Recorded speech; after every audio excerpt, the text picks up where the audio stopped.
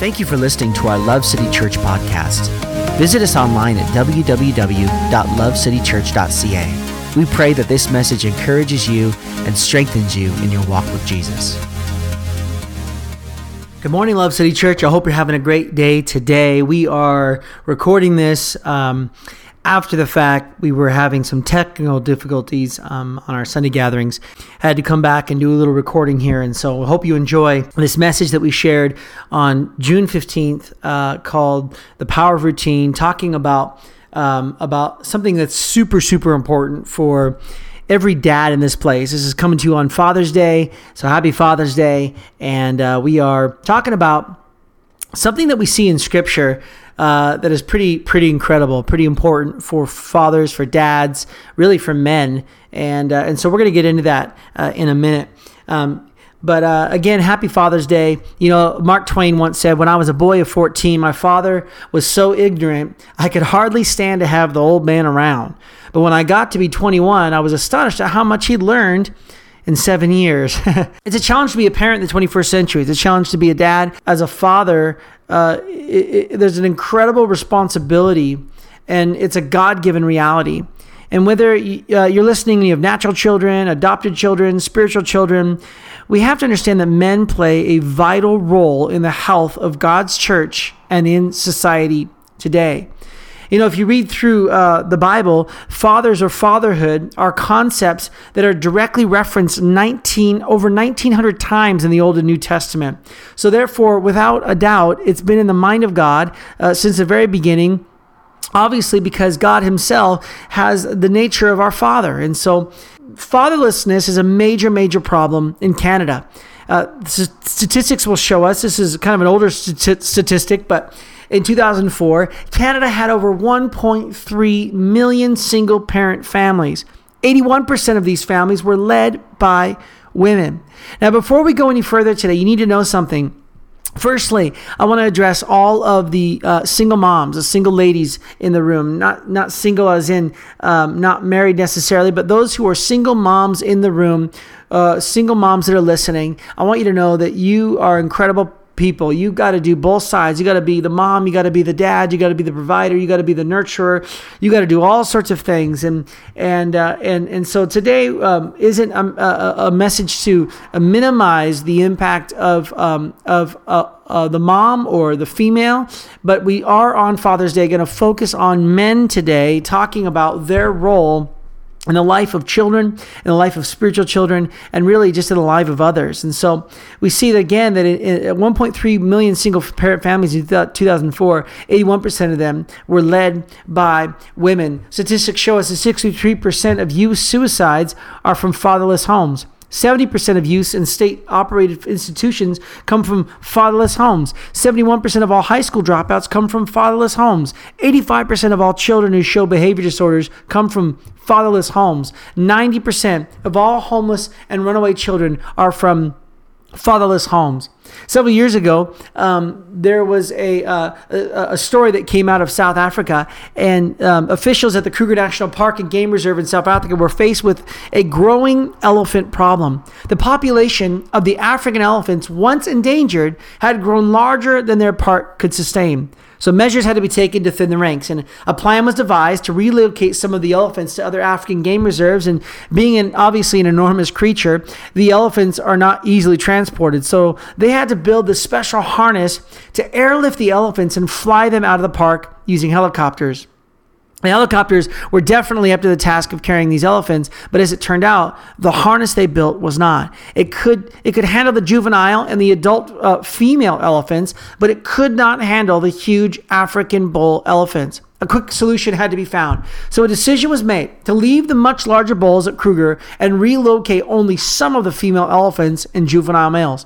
The problem was solved. The herd was thinned out, and all was well at Kruger National Park. And sometime later, however, a strange problem started happening on South Africa's other game reserve in Pilanesberg National Park, where the younger elephants were relocated. Rangers at Pilanesberg began finding dead bodies of endangered white rhinoceroses. At first, they thought it was poachers.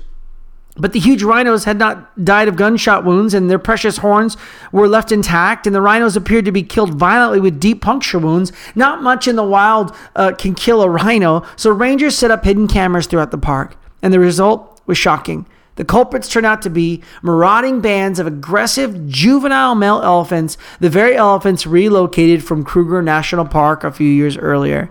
The young males were caught on camera, chasing down the rhinos, knocking them over, stomping and goring them to death with their tusks. The juvenile elephants were terrorizing other animals in the park as well. Such behavior was very rare among elephants, and something had gone terribly wrong. And so, some of the park rangers had a theory. What had been missing was the large male bull. In natural circumstances, the adult bull provided kind of a modeling behavior. And so the juvenile male elephants were in this state of there was a mating season, and there was high testosterone, and there was a season of their life where they were going through change, and they needed male influence. And normally the dominant bulls would manage and contain their testosterone-induced frenzy, but there was no one there to model that for them. So the rangers constructed a bigger and stronger harness, flew in some of the older bulls left behind at Kruger. I'm not sure why they didn't just do that in the first place. And within weeks, the bizarre and violent behavior of the juvenile elephants stopped completely. The older bulls immediately set those younger bulls in their places. We see the importance of this reality all throughout history, all throughout different experiments and different situations, that the male figure, the man, has such an important role to play in the life of a family, in the life of a child, in the life of young people, and really, I believe, in our society. So what we're going to do today is we're just going to spend a few moments, and we're going to actually look at a scripture in the book of Genesis that kind of identifies something super powerful that was used, and I'll call it the blessing. And it was used as a way to transfer an inheritance, transfer the ownership of a home to the to the oldest male son in the home. And it was this beautiful picture in the Old Testament of this transference of authority, of influence, and inheritance.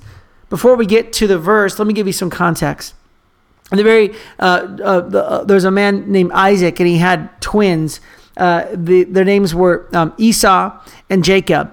When Esau came out of the womb, he was hairy and red all over. He was completely hairy and red. And so his father looked at him based on his outward appearance, based upon the hairiness and the redness of his skin, or his hair. He called him Esau, which means it's kind of like red clay.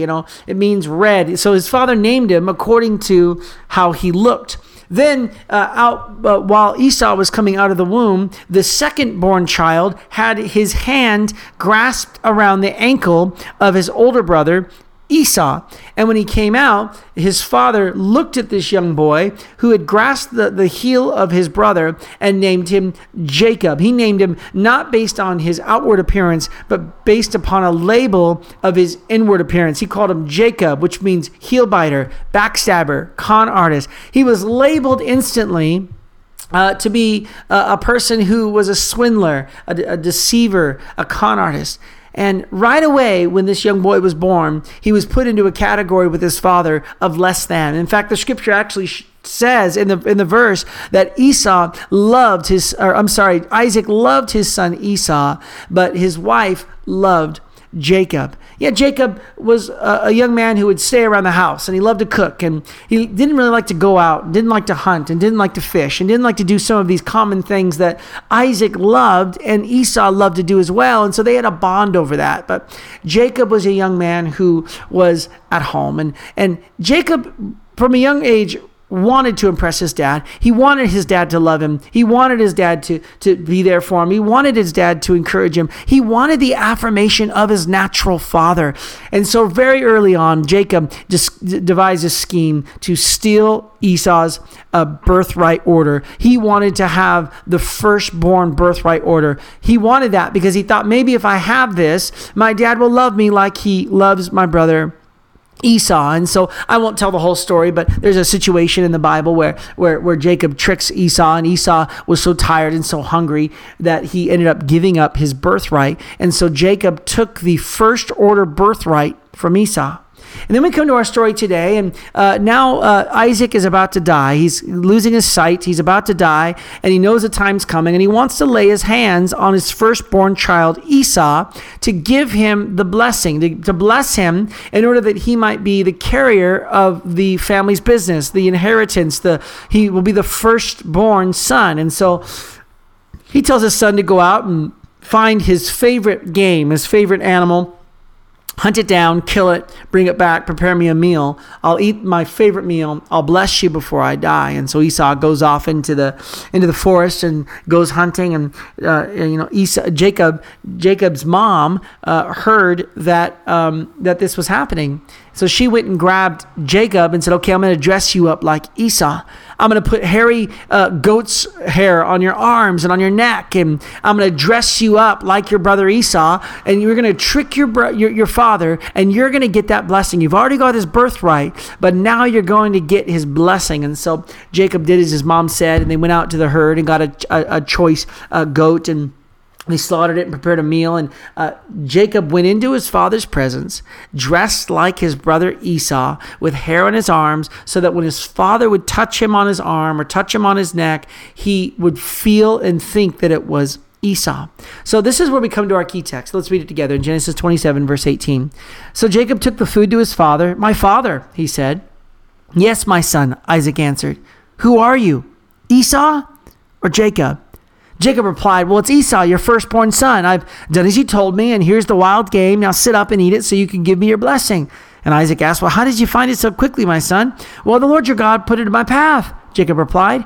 Then Isaac said to Jacob, "Come closer so I can touch you and make sure that you really are Esau." This is an interesting point, just to encourage you today. Many times we come into the presence of either our natural father or even our spiritual father. We come in the presence of our heavenly Father, and we feel sometimes that we have to pretend to be somebody that we're not in order to impress them. And I want to encourage you today, just be you. With all your garbage, with all your baggage, with all your idiosyncrasies, with all your ups, with all your downs, just be you. And as a father, I know I always want my children to be themselves, to not put on a mask, to not pretend to be someone that they're not, but just accept who they are, love who they are, and be themselves in the presence of God. And so let's just keep going here. It says, so Jacob went closer to his father, and Isaac touched him. And the voice is Jacob's, he said, but the hands are Esau's. But he did not recognize Jacob, because Jacob's hand felt hairy just like Esau's. So Isaac prepared to bless Jacob. "But are you really my son Esau?" he asked. "Yes, I am," Jacob replied. Then Isaac said, "Now, my son, bring me the wild game. Let me eat it, and then I will give you my blessing." So Jacob took the food to his father, and Isaac ate it, and he also drank the wine that Jacob served him. And Isaac said to Jacob, "Please come a little closer and kiss me, my son." So Jacob went over and kissed him. And when Isaac caught the smell of his clothes, he was finally convinced, and he blessed his son. He said, "Ah, the smell of my son is like the smell of the outdoors, which the Lord has blessed. And from the dew of heaven and the riches of the earth, may God always give you abundant harvest of grain and bountiful new wine. May many nations become your servants, and may they bow down to you. And may you be the master of your brothers, and may your mother's sons bow down to you. All who curse you will be cursed, and all who bless you will be blessed." So I want to give you just very simply 3 things from this verse that we should be routinely committed to do in the lives of our children, in the lives of other people, in the lives of our spouses. This really is a supernatural thing, but they're all natural points, but they're supernatural in nature. And so we have to understand something about this blessing. This blessing was what God intended for us from the very beginning of time. When he created mankind, he wanted them to be blessed. He wanted them to multiply. He wanted them to have dominion. He wanted them to be blessed in their lives. And this is important to God, that every one of us recognizes that he wants to bless us in these ways as well. So very simply here today, the very first one is this, the power of routine. The routine of the blessing, as I'll call it.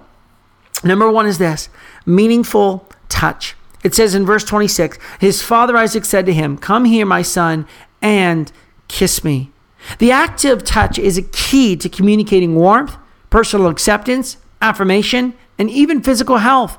The word therefore, come here, is actually the word overlapping crocodile scales. It's like an army coming together for battle. And you can't forget, Jacob and Esau were almost 40 years old. And so Isaac basically said to his son, I want you to come close to me so I can give you a kiss on your lips. I can give you a bear hug. I want to just touch you. I want to put my hands on you. I want to feel you because you're my son. You're my son. Now, I want to encourage you today to remember, I'm not talking about unhealthy, ungodly touch. I'm talking about godly, meaningful, appropriate touching of those that you love. I remember a time when I was a young boy. This is a super powerful moment for me. I was graduating from kindergarten to grade 1, and my dad took me to school. And I don't think my dad took me to school very often. I don't remember, but I just remember this one specific time. And I remember got my little backpack on, I got my lunch pail, and I'm about to go into my grade 1 class for the first day. And my dad got down on his hands and knees, and he helped me take my coat off and my backpack off and hung it on the hook. And my dad leaned in and said, son, you're going to do a great job. And he leaned in and he gave me a kiss right on my lips. And I will never, ever forget what that meant to me. It's a very vivid memory in my mind, and I remember it very often that he kissed me on my lips, and it was this moment where I felt his beard on my face and the smell of his cologne and his aftershave, and it was such a meaningful moment for me. It impacted my life, and it was just one moment that it maybe didn't even consider the impact it would have in my life. There was a South American orphanage, and there was a bunch of scientific data compiled by Renee Spitz. And what he observed and recorded was what happened to 97 children who were deprived of emotional and physical contact with others. Because of a lack of funds, there wasn't enough staff to adequately care for these children ages 3 months to 3 years old. But nurses changed diapers and fed and bathed the children, but there was little time to hold and cuddle and talk to them as a mother or a father might. And after 3 months, many of these children showed signs of abnormality. Besides a loss of appetite and being unable to sleep well, many of the children would actually lay with vacant expression in their eyes. After 5 months, serious deterioration set in. They lay whimpering with troubled and twisted faces. Often when a doctor or a nurse would pick up an infant, it would scream in terror. 27, almost 1/3 of the children died the first year. And not from lack of food and not from lack of health care. They died of lack of touch and emotional nurture. Because of this, 7 more died the second year. Only 21 of the 97 survived, most suffering serious psychological damage. I mean, what an incredible thing.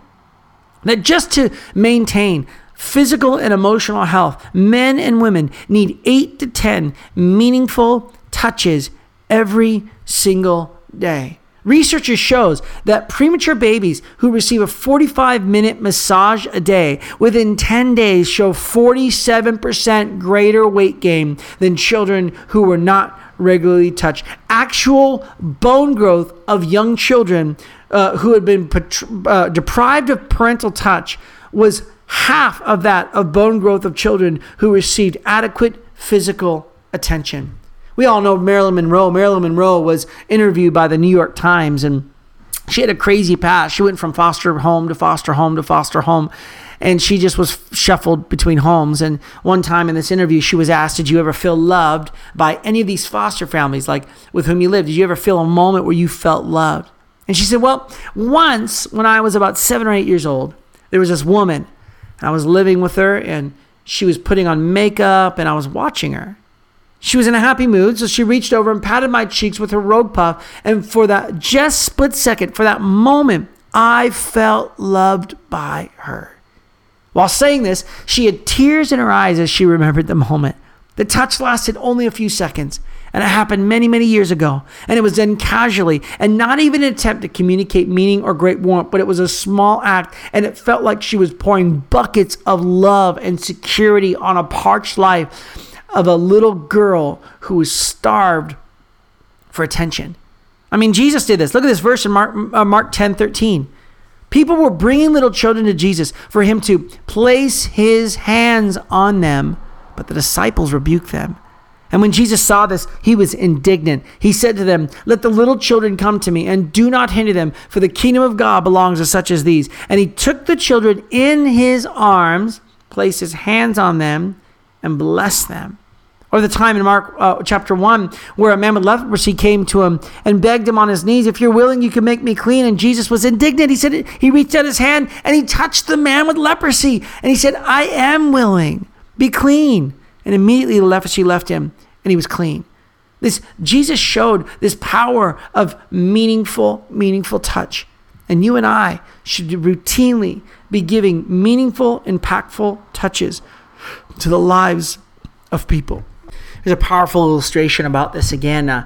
There was a first day of an introduction to speech class, and it was at a Christian university. And the teacher was going around the room and basically having the students introduce themselves and respond to the questions. Okay, what do you like about yourself? What's your name? What do you like about yourself? And what don't you like about yourself? There's a young girl who's in the very back of class, and she had long red hair that hung down over her face, almost like obscuring it from view. And when they went through the whole class, everyone did this exercise. It was then Dorothy's turn to introduce herself, and there was nothing but silence in the room. The teacher thinking that maybe this girl didn't hear, or maybe she had something going on there, so he stepped closer and repeated the question again, and again silence. With a deep sigh, Dorothy sat up in her chair, pulled her hair back, and revealed her face.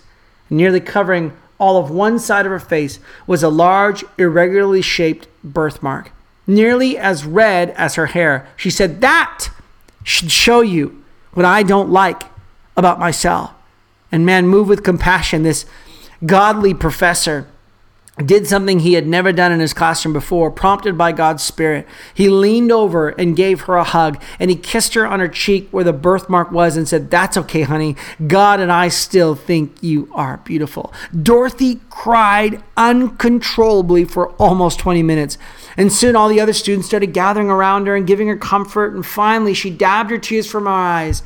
And she said, "I've wanted someone to hug me and kiss me for so long." And this is what she said: "Why couldn't my parents do that?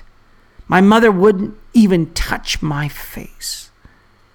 There's such power in touch.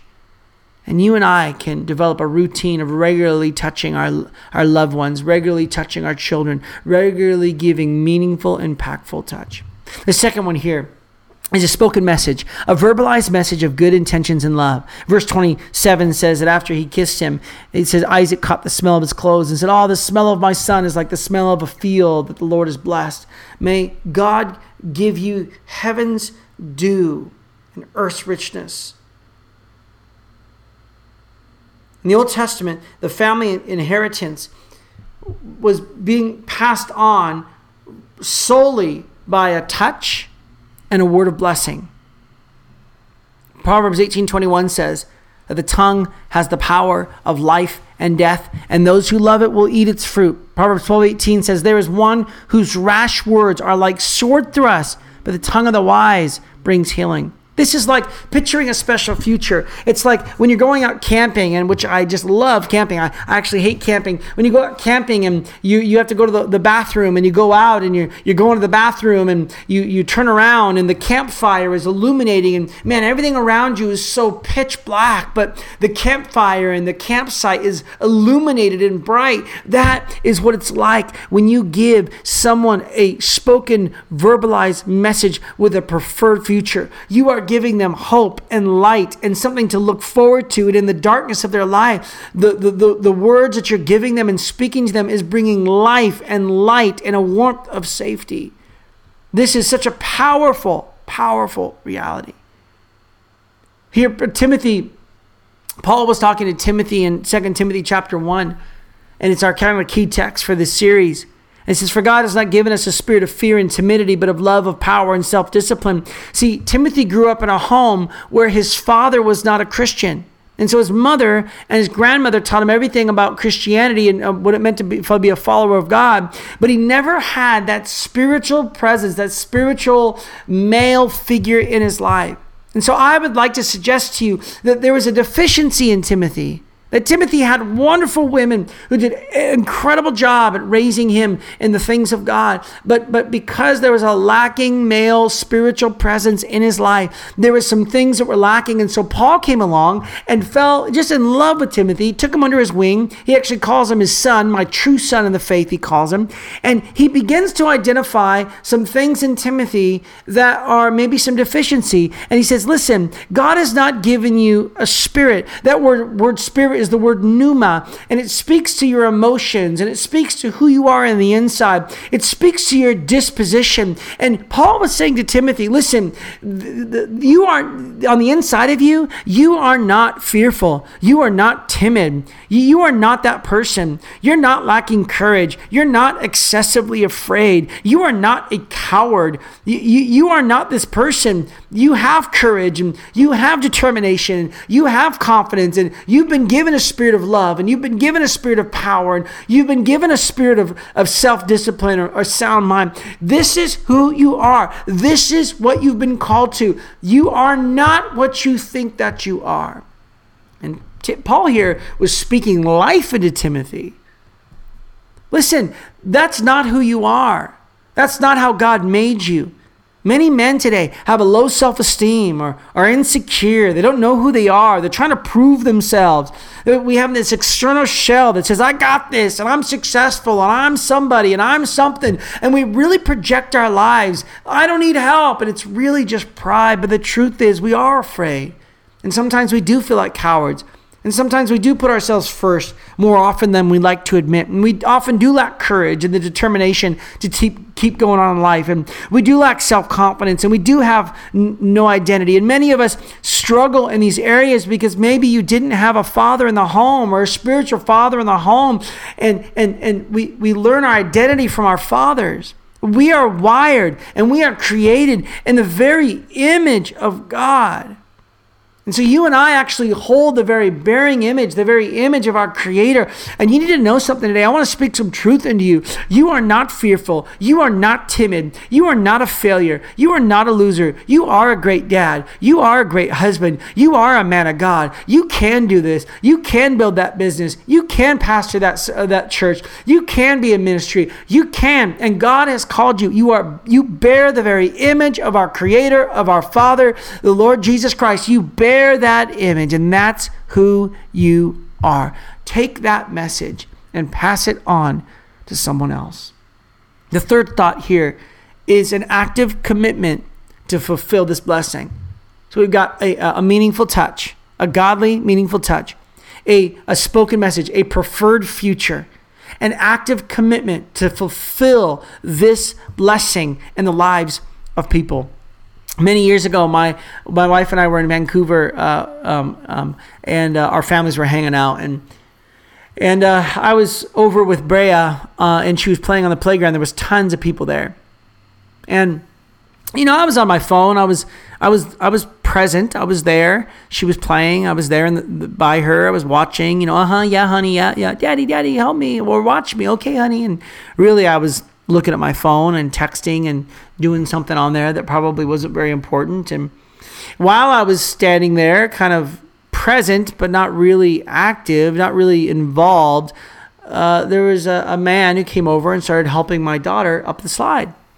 And then he started playing with her a little bit more, and she started giggling, and he started picking her up, and he started walking around with her, holding her hand. And then eventually I saw this man go kind of around the corner, around this big rock, and my little daughter, Brea, was right behind him. And finally, I realized what was happening, and I threw my phone down, and I ran over there, and I said, "Excuse me, sir, what are you doing?" He goes, I caught him in his tracks. I'm just, we're just playing, just hanging out. And I said, "Oh, no, you're not." And I grabbed Brea, and I picked her up, and I took her over there, and I said, "Sir, you need to go right now." And I kind of yelled at him, and don't worry, I didn't say anything too ungodly, and I just told him to get out of here. I went back over there, and the Holy Spirit prompted me. He spoke something to my heart. He said, "Ryan, I'm not just calling you to be present in your daughter's life. I'm calling you to be active, because if you're just present, someone else will be active in her life. You'll be watching while someone else takes the role that you're supposed to play." And that's just a crazy thought, that you and I could be present with our loved ones and not ever be active and miss out on that active commitment to fulfill that blessing in the lives of people.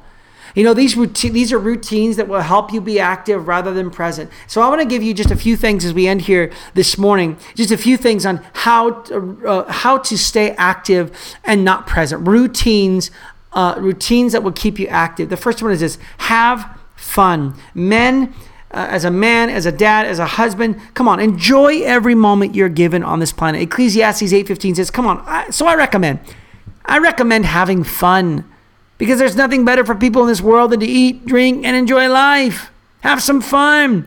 That way they will experience some happiness along with all the hard work God gives us under the sun. Have fun. Eat, drink, enjoy life. Have fun with your kids. Have fun with your spouse. Have some fun. Create routines in your life that will cause you to have fun. Go to the lake. Go camping. Hang out with them. Go on a walk. Play games. Watch movies. Just have a good time.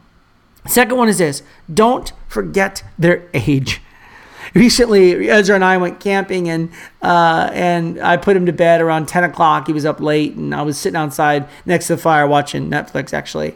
And he's laying in bed, and we had the tent kind of open, the mesh, so he could see through it, but the mosquitoes couldn't get in. And he's laying there in bed. He's got the light on, and I'm watching my show with my earphones in. The fire's going. He can see me, and he yells, "Daddy!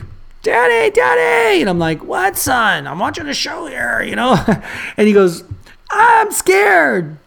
I said, "Why? You can see me. We're like 15 feet from each other. I'm right here. Son, it's not a big deal. Just go back to bed." Because obviously I just wanted to watch my Netflix show. And as I'm watching the show, he yelled, "Daddy, I'm scared." Did it again. "Daddy, I'm scared," several times.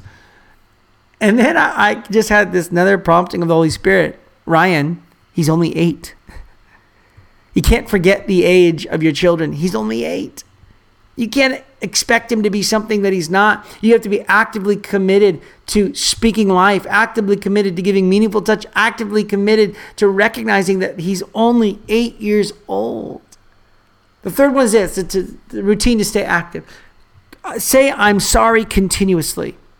This bridges a gap of distance that gives us permission to be distant. When you're distant from someone, it could be because maybe you just need to say "I'm sorry." Admitting you're wrong and asking him to forgive you will teach them how to live an active life rather than just existing life. Remember, the devil is out to steal, kill, and destroy, so guard your house. And that's the third one there. The fourth one. The devil's out to steal, kill, and destroy. So guard your house. This means you got to make sure all the doors are locked and all the windows are shut spiritually in your home. I've realized over the years, and trust me, I'm not perfect at this, that I am the security guard at the door of my home. And whatever enters my home will try to impact my children.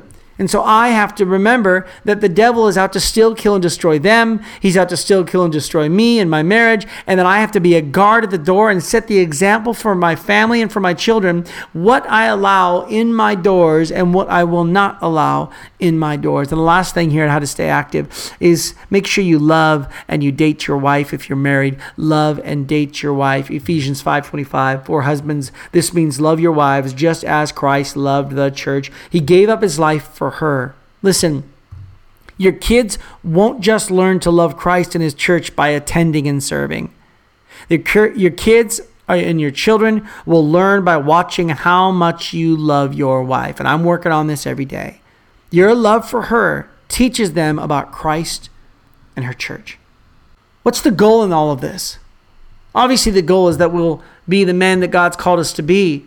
But we want to raise up a generation of people that know who they are, that love God, that live great lives. And as I said, we got to make sure we understand that the devil's out to kill, steal, and destroy us. And you may be here today and you say, "You know what? I don't have any kids. Like, this is kind of like my kids are out of home," or maybe maybe you can't have kids, or maybe you are not to the place in life where you'll have kids. Remember, this is something that you can do wherever you go, as often as you can, to be constantly and continually giving out the blessing to whoever it is that you can.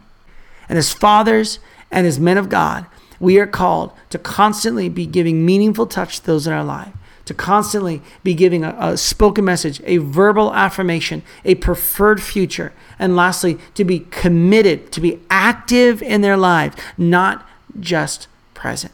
Let's pray. Father, I just pray today, Lord, for those who listen to this message today, would just be blessed. Lord, you bless their lives. I pray that they would be the men that you call them to be. Lord, I pray that if the single girls are listening here today, God, they would pray for a man like this. If you're a single parent at home, Lord, I pray that you give them the capacity to do these things, and Lord, the grace to be able to impact their children, Lord. And even if there's something they're praying for, you'd send a spouse that could support them in this, God. And we just believe, Lord, that you've put this pattern in Scripture to help us understand what it is that we can do to continue to pass on this legacy so that we don't miss a generation, so that we don't skip a beat, so that we won't miss out on the opportunity to pass on to our children what it is you've done in our lives. Lord, we love you and we bless you and we thank you. In Jesus' mighty name, amen. Thank you for listening to our Love City Church podcast. Visit us online at www.lovecitychurch.ca. We pray that this message encourages you and strengthens you in your walk with Jesus.